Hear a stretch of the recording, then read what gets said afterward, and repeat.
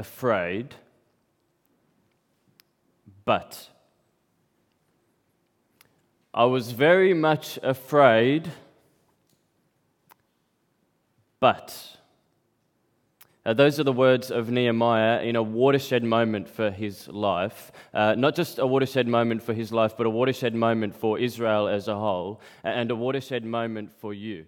I was very much afraid, but...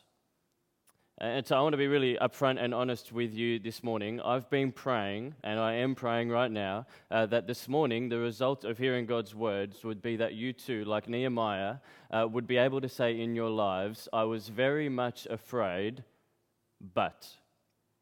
If you're anything like me, you probably often say, I was very much afraid. It's just that my but always comes before. It's always the end of the sentence. Something, but I was very much afraid, full stop. And so my prayer for you this morning as we look at God's word is that but I was very much afraid would not be the end of the sentence, but the start of the sentence for the difficult things that you will go through in your life. That you'd be able to say, I was very much afraid to have that difficult conversation with my spouse that I knew I had to have, but I was very much afraid to confess that I'd been struggling with pornography, but I was very much afraid to share the gospel of Jesus Christ with my co-worker, but.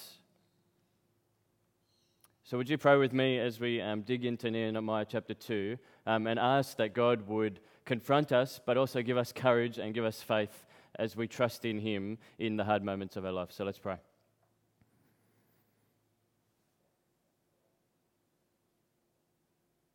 Heavenly Father, thank you that we are able to be gathered here this morning. Father, you know what's going in our hearts. There's so much going on. There's so many things that we're afraid of. Father, thank you that you know each and every single one of our fears. Thank you that you know all of our failures. And thank you that you love us. Father, I pray this morning that as we look at Nehemiah and look at the faith that he had in you, that you would give us that same sort of faith. That throughout all the hard times and all the difficult things that we're going to continue to go through, we would be able to know that you are always in control, you're always kind, and you're sovereign, and that we can take big steps following you. In your Son's name we pray. Amen. So the big idea of this morning is simply this. It's pray big and live big. I think that's pretty obvious. It's that we should expect big things from God and attempt big things for God. That is, we should expect big things from God and then attempt big things for God. And so we're just going to look very briefly in Nehemiah chapter 2 this morning and just see a little bit of a moment, a little story in Nehemiah's life where he trusted God and God did extraordinary things. We see both Nehemiah's incredible trust that God is able to do big things, and we also see him attempting big things for God. Nehemiah doesn't kind of have a false sense of humility that's just his way to get out of doing hard or difficult things. He actually kind of sees that God has a plan. He knows what God has promised, and so he goes after it with all of his force, trusting in God, not for his own glory, but actually for God's glory. We just finished looking up at Nehemiah in our youth group, and what we would say to the kids that is, if Donald Trump had a favorite book of the Bible, it would be Nehemiah, because Nehemiah is all about building a wall. From the very start of Nehemiah, you see that because there's Jerusalem. And in Ezra, Jerusalem has been rebuilt. That's what's happened, but there's still no wall around it. And so have a look. If you've got your Bibles there, I'll read it to you if you don't. This is Nehemiah chapter 1. Nehemiah is in exile. He's in Persia. The Jews have been taken out of where they used to live. Are we going to be able to get that on the screen? That'd be brilliant. This is very high tech here. I'm very impressed. Verse 2 of chapter 1. Look at that. That's amazing. It says this. Hanai, one of my brothers, came from Judah with some other men, and I questioned them about the Jewish remnant that survived the exile, and they were also in Jerusalem. They said to me, those who survived the exile and are back in the province are in great trouble and disgrace. The wall of Jerusalem is broken down, and its gates have been burned with fire. Verse 4, this is Nehemiah speaking, he says, when I heard these things, I sat down and wept. For some days I mourned and I fasted and I prayed before the God of heaven. I'm not sure if you've ever had a burden on you where you look at something and you go, this is not the way it should be. It's meant to be better than this. It should be different to this. And you feel some sense of responsibility over it. That's what happens to Nehemiah. And because he knows that God has actually promised to restore Jerusalem. And so he sees these great promises of God, of this restoration of Jerusalem, and yet he looks at it and it's in ruins, it's in tatters, and he sees God's heart for that, and he says, I want to be part of this, this is not right. And so he gets down and he starts praying. Every day, it says he sat down and he prayed to God that God would use him to actually be part of the movement to restore Jerusalem. And so at the end of 11, this is what he says of chapter 1, verse 11. He says, O Lord, let your ear be attentive to the prayer of this your servant and to the prayer of your servants who delight in revering your name. Give your servant success today by granting him favor in the presence of this man. Our todays are often very different to God's todays. Our timing is often a little bit different to God's timing. And so Nehemiah has been praying, God, grant this to me today for a long time, because by the time we come to chapter 2, it says in the month of Nisan.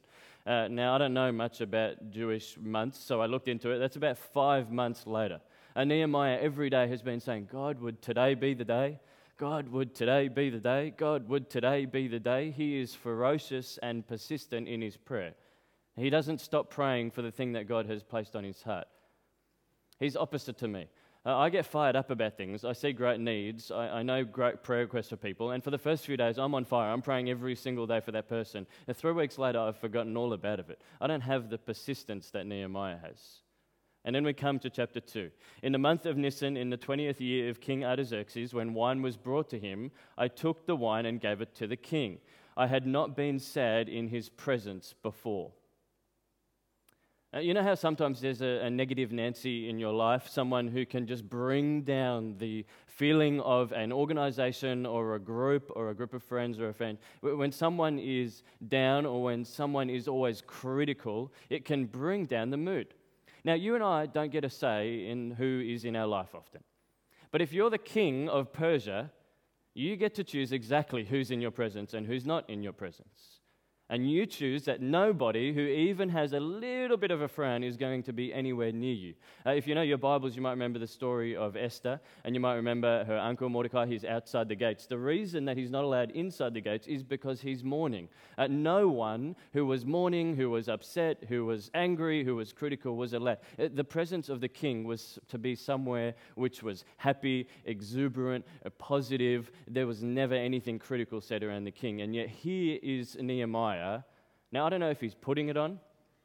Maybe he's making an extra show. Look how upset I am. Can you ask me, King? Or maybe it's just overflowing. It's been months. He's seen no action. He wants to see God work. Because the king actually asks him. Verse 2, so the king asked me, why does your face look so sad when you're not ill? This can be nothing but sadness of the heart. What a terrifying moment for Nehemiah. A terrifying moment where you stand before the king who has power of life or death over you, and he asks you that question. Now, as you read through Nehemiah, you get the picture that Nehemiah is just a classic extrovert. He just seems so bold, so audacious. He's always going out, and you'll see him later if you read through the story. People he doesn't agree with, he grabs their hair and he's ripping it around. He's saying, you do this and you do that, and he leads this great movement. I'm so happy that in the book of Nehemiah we also get little bits of his diary. There's interspersed in the narrative little comments from Nehemiah, and I'm so glad, because otherwise I think I'll just look at him and say, he's just so completely different to me. I mean, this man is just on fire all the time. He's always leading. He's so sure. But it's verses like this that give me great comfort and great hope, because what does he say? I was very much afraid. No kidding, Nehemiah. You're standing before the king who has life and death over you, who's just asked you why you're sad when you're never meant to be sad in his presence. You've been praying for this moment to actually be able to lead a movement to restore your people. I'm glad that you're afraid. You're normal. I'm glad. The testament of God's saints is not perfection. It's just a new direction.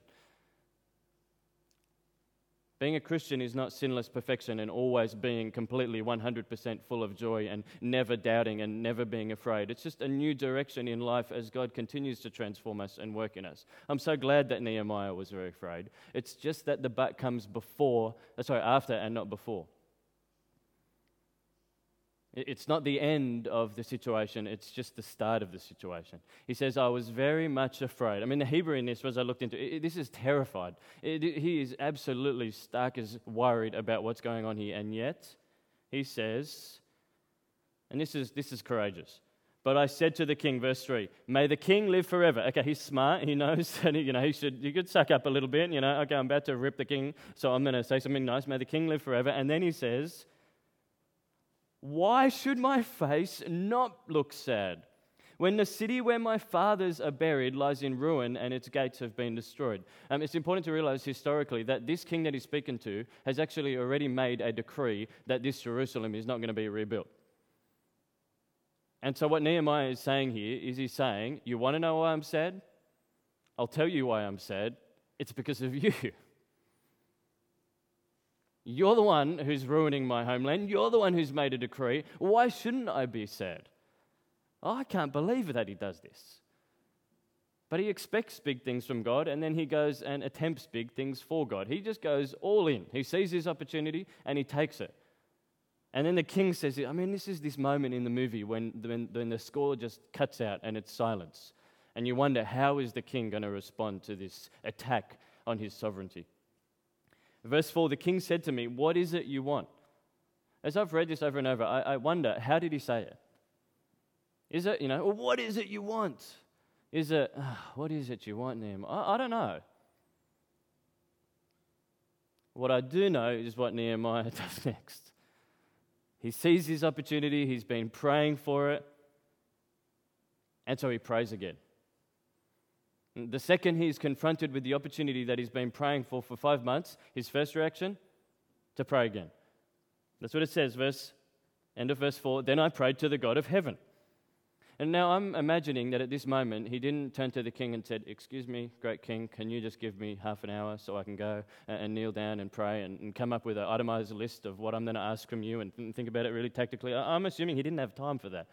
I think the picture here is that he shot up an arrow prayer. Arrow prayers are those prayers that you pray when you've had such a hard day at work and you walk in your room, in your house at the end of the day, and your kid hasn't done that thing that you've asked them to do 1,000 times, but they're sitting at the computer watching that 100th episode of the thing they've seen 1,000 times before, and you shoot up an arrow prayer. Arrow prayers are those prayers you pray when your spouse does that thing which used to be really cute when you were dating, but now it's so frustrating, and you shoot up an arrow prayer.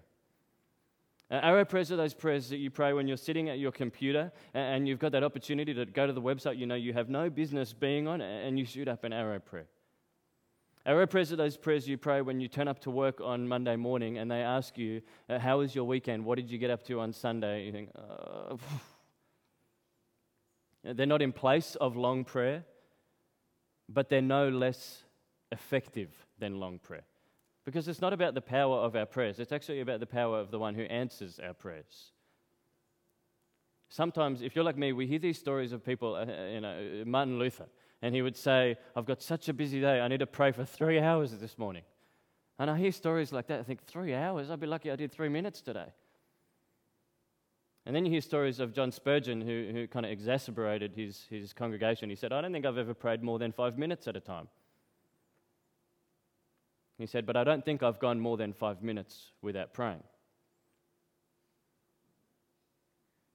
The picture of someone who is in a relationship with God is a picture of someone who talks to God. It's in the big chunks, but it's in the little moments of life, those constant communications that we shoot up to God, which also goes along because it shows that we're fully reliant and fully dependent. I often think of prayer as almost a bit of a springboard that I jump onto to get away and do my work, but the Bible says that prayer is the work. Every moment, every second of our life, we continue to bring it to God because we trust that He's the one in control. And so Nehemiah shoots up his little arrow prayer, and then he gets down to business. Verse 5, and I answered the king, if it pleases the king, and if your servant has found favor in his sight, let him send me to the city in Judah where my fathers are buried, so that I can rebuild it. Then the king with the queen sitting beside him asked me, how long will your journey take, and when will you be back? It pleased the king to send me, so I set a time. I also said to him, if it pleases the king, may I have letters to the governors of Trans-Euphrates so that they will provide me with safe conduct until I arrive in Judah? And may I have a letter to Asaph, keeper of the king's forest, so he will give me timber to make the beams for the gates of the citadel, by the temple, and for the city wall, and for the residence I will occupy. Do you see what Nehemiah is asking here? He's standing before a foreign king who has power of life or death over him, who's made a public declaration that his hometown will never be restored, and Nehemiah is his cupbearer. I think often what I always thought about cupbearers was that it's a very dangerous position, because what that meant is they were tasting the food and the wine before they gave it to the king. And so if someone tried to poison the king, you would die first. That's true. But it's also a very privileged position. You don't put someone in that position unless you absolutely trust them, because they're the number one person that somebody's going to try and get if they want to poison you. Because all that cupbearer's got to go, this one's good, king, it's no worries, here you go. Boom, he's dead. So Nehemiah is saying to him, I want you to let your most trusted person that you've given this privileged responsibility to go for basically a whole year. And not only that, I want you to send me to basically one of our foreign enemies, this place that you've said is never going to be rebuilt. And while you send me there, O great king, can you also provide me with an armed escort so that I can get there safely? And listen, while we're at it, how about you just provide the timber so that we can rebuild the wall too? It's unbelievable. It's unbelievable that Nehemiah would ask this. That's why I love that he says he was very afraid. He is a little bit normal after all. But what's more amazing is the king's response. And because the gracious hand of my God was upon me, the king granted my requests. Nehemiah doesn't say, and because I was a magnificent orator, the king granted my request. He doesn't say, because I made the best case possible, the king granted my request. He says, because God's hand was upon me, because God is in control of all things, that's the only reason that this king even gave a little thought to it.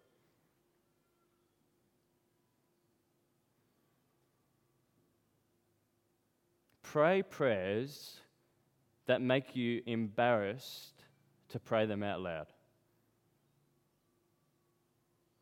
Pray prayers that seem so ridiculous that people snicker when they hear what you're praying for. Imagine Nehemiah telling his buddies what he was praying for that morning. I was just praying for the restoration of our kingdom, that the king would grant me a request to go and rebuild it and provide all the funds for it. Would have been laughed out of the room. And keep praying. And keep praying for your non-Christian children, your non-Christian family members. Keep praying for your marriage. Keep praying for this church. Expect big things from God and attempt big things for God. I think sometimes, maybe in my circles, we can be too quick to go to the, God doesn't always answer prayers with an immediate yes, and we've got to learn to be content. Absolutely, we've got to learn to be content and satisfied in these circumstances. The reason we are content and satisfied in every circumstance is because we know that God is always in control. And because God is always in control, that means that we can ask Him to do amazing things that seem implausible by human standards. It's because of our satisfaction and our contentment in our present circumstances that we are able to be burdened for the wider situation that we see on in the world and ask that God would use us to change things. It's not about the size of the obstacle that's in front of us. It's about the size of the God who is behind us. God didn't call you into His family because you're great. He certainly didn't choose me because I'm great. But He brings us into His family, and by His Spirit, He equips you with everything that you need for godly living. Keep praying for your families and your marriages and the situations at this church. But I want you to notice what happens. This is the moment in the movie where there's great celebration. There's two people sitting there, they're celebrating, they're sitting around a table, everything's happy, and then the camera pans back. And as it pans back, it comes by the little shadowy alcove. And in the shadowy alcove are the sinister, evil people kind of laughing or making a plotting plan. That's what happens, because it says there, verse 10, it says, when Sanballat the Horonite and Tobiah the Ammonite official heard about this, they were very much disturbed that someone had come to promote the welfare of the Israelites. Opposition to your faithfulness is not a sign that you're not walking in God's way. In fact, often the pattern of the Bible is that as you continue to trust God and be faithful to God, you will see continued opposition.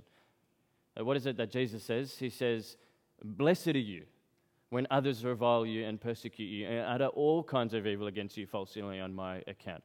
Rejoice and be glad. Opposition to what you're doing does not indicate that you are not walking in God's plan for your life.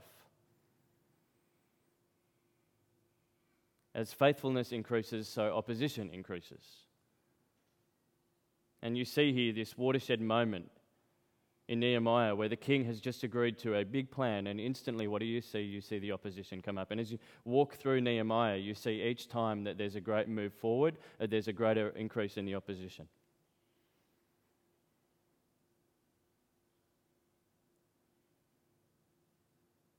And so the encouragement to us as we look at this is to remember that God is a big God.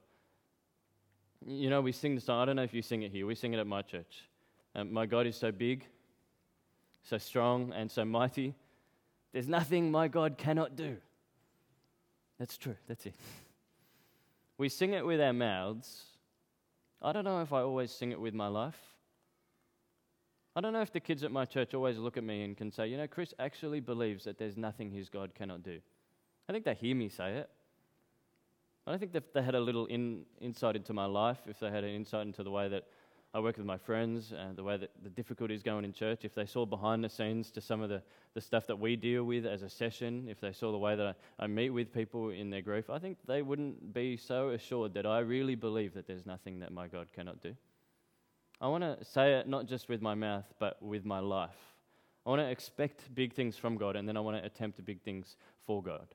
And the reason that we can do that, ultimately, because we've got so much more motivation than Nehemiah ever did, is because the greatest building work that has ever been done has already been done. So many churches, they preach Nehemiah when they've got a big construction project going on. They're about to build a new multifaceted hall. So they go, we're going to build Nehemiah. It's about a building project. But they miss the point. Nehemiah is about a great God who always accomplishes his purpose. And the way that the New Testament picks up the building language is actually when it talks about you. You're the building. You're the temple. You're the stones that God has built into a holy and living temple. The royal priesthood. That's 1 Peter, it's Ephesians 2. The greatest building work that has ever been done, the greatest accomplishment that has ever been done has already been done, and we are brought into God's family because of it. I believe that there is nothing that God cannot do because he took me, the worst sinner I know, washed me clean, brought me into his family, adopted me, forgave me, gave me his spirit, died on the cross for me. I believe that there is nothing my God cannot do because he has done the most magnificent work. And that's why when we get to Ephesians 2, which is that stunning picture. I'll get there. It says this. For it is by grace you have been saved, verse 8, through faith, and it is not from yourselves, it is the gift of God, not by works so that no one can boast. For we are God's workmanship. We're the building, created in Christ Jesus to do good works, which God prepared in advance for us to do. I've taken great comfort from those verses over the last few years, because the fact that God has prepared my good works and your good works means that he has provided every person that's necessary for that good work. He has provided every circumstance that is necessary for that good work. He has equipped you with everything that you need to be the parent that he wants you to be. He has equipped you with everything you need to be the wife that God wants you to be. He has equipped you with everything you need to share the gospel with your co-workers. He has prepared every good work in advance for you. He hasn't left you on your own. And so we can expect incredible things from God, but we can also attempt incredible things for God, because it's not about the size of the obstacle in front of you. It's about the size of the God who is behind you. I was very much afraid, but I don't care what your past has. There's an incredible verse in Hebrews where God is speaking and he says, I will remember their sins no more. I don't care what your history is, God has forgiven that. But there are so many moments in front of you this week, this coming year, where you're going to have an opportunity to end a sentence with, but I was very much afraid, or to have, I was very much afraid, but in the middle of it. And you can do that because God is worthy and he is trustworthy. In 1 Peter it says, cast your anxieties on God because he cares for you. We do the casting, God does the caring, he's in control. Opposition increases as faithfulness increases. But Jesus has done the most magnificent work that has ever existed. I don't know what prayer you've been praying for the last maybe 20 years. I was just recently with my mum at her place, and she just happened to check her emails, and she just burst into tears. Oh, well, it's unusual for my mum. And she just said, my friend's mother, at 93 years old, just accepted Jesus, just trusted in Jesus. My friend has been praying for her whole life. I've been praying.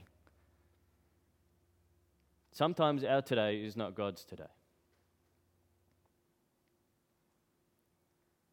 But God will always answer your prayers the way that you would have if you knew everything that he did. And we don't. And maybe your prayers won't be answered. But maybe they will. Because we have a great God who does amazing things and who always keeps his promises. Let's pray. Father God, we just saw this story in Nehemiah about someone who in many ways seems so courageous to us, and we ask that you would give us the same courage, and not because we think that's going to earn our way into heaven or anything like that, but because we trust in you fully.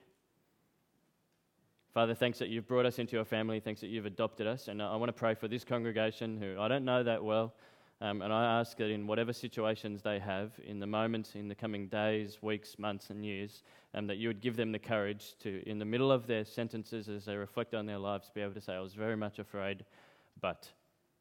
In your Son's name we pray. Amen.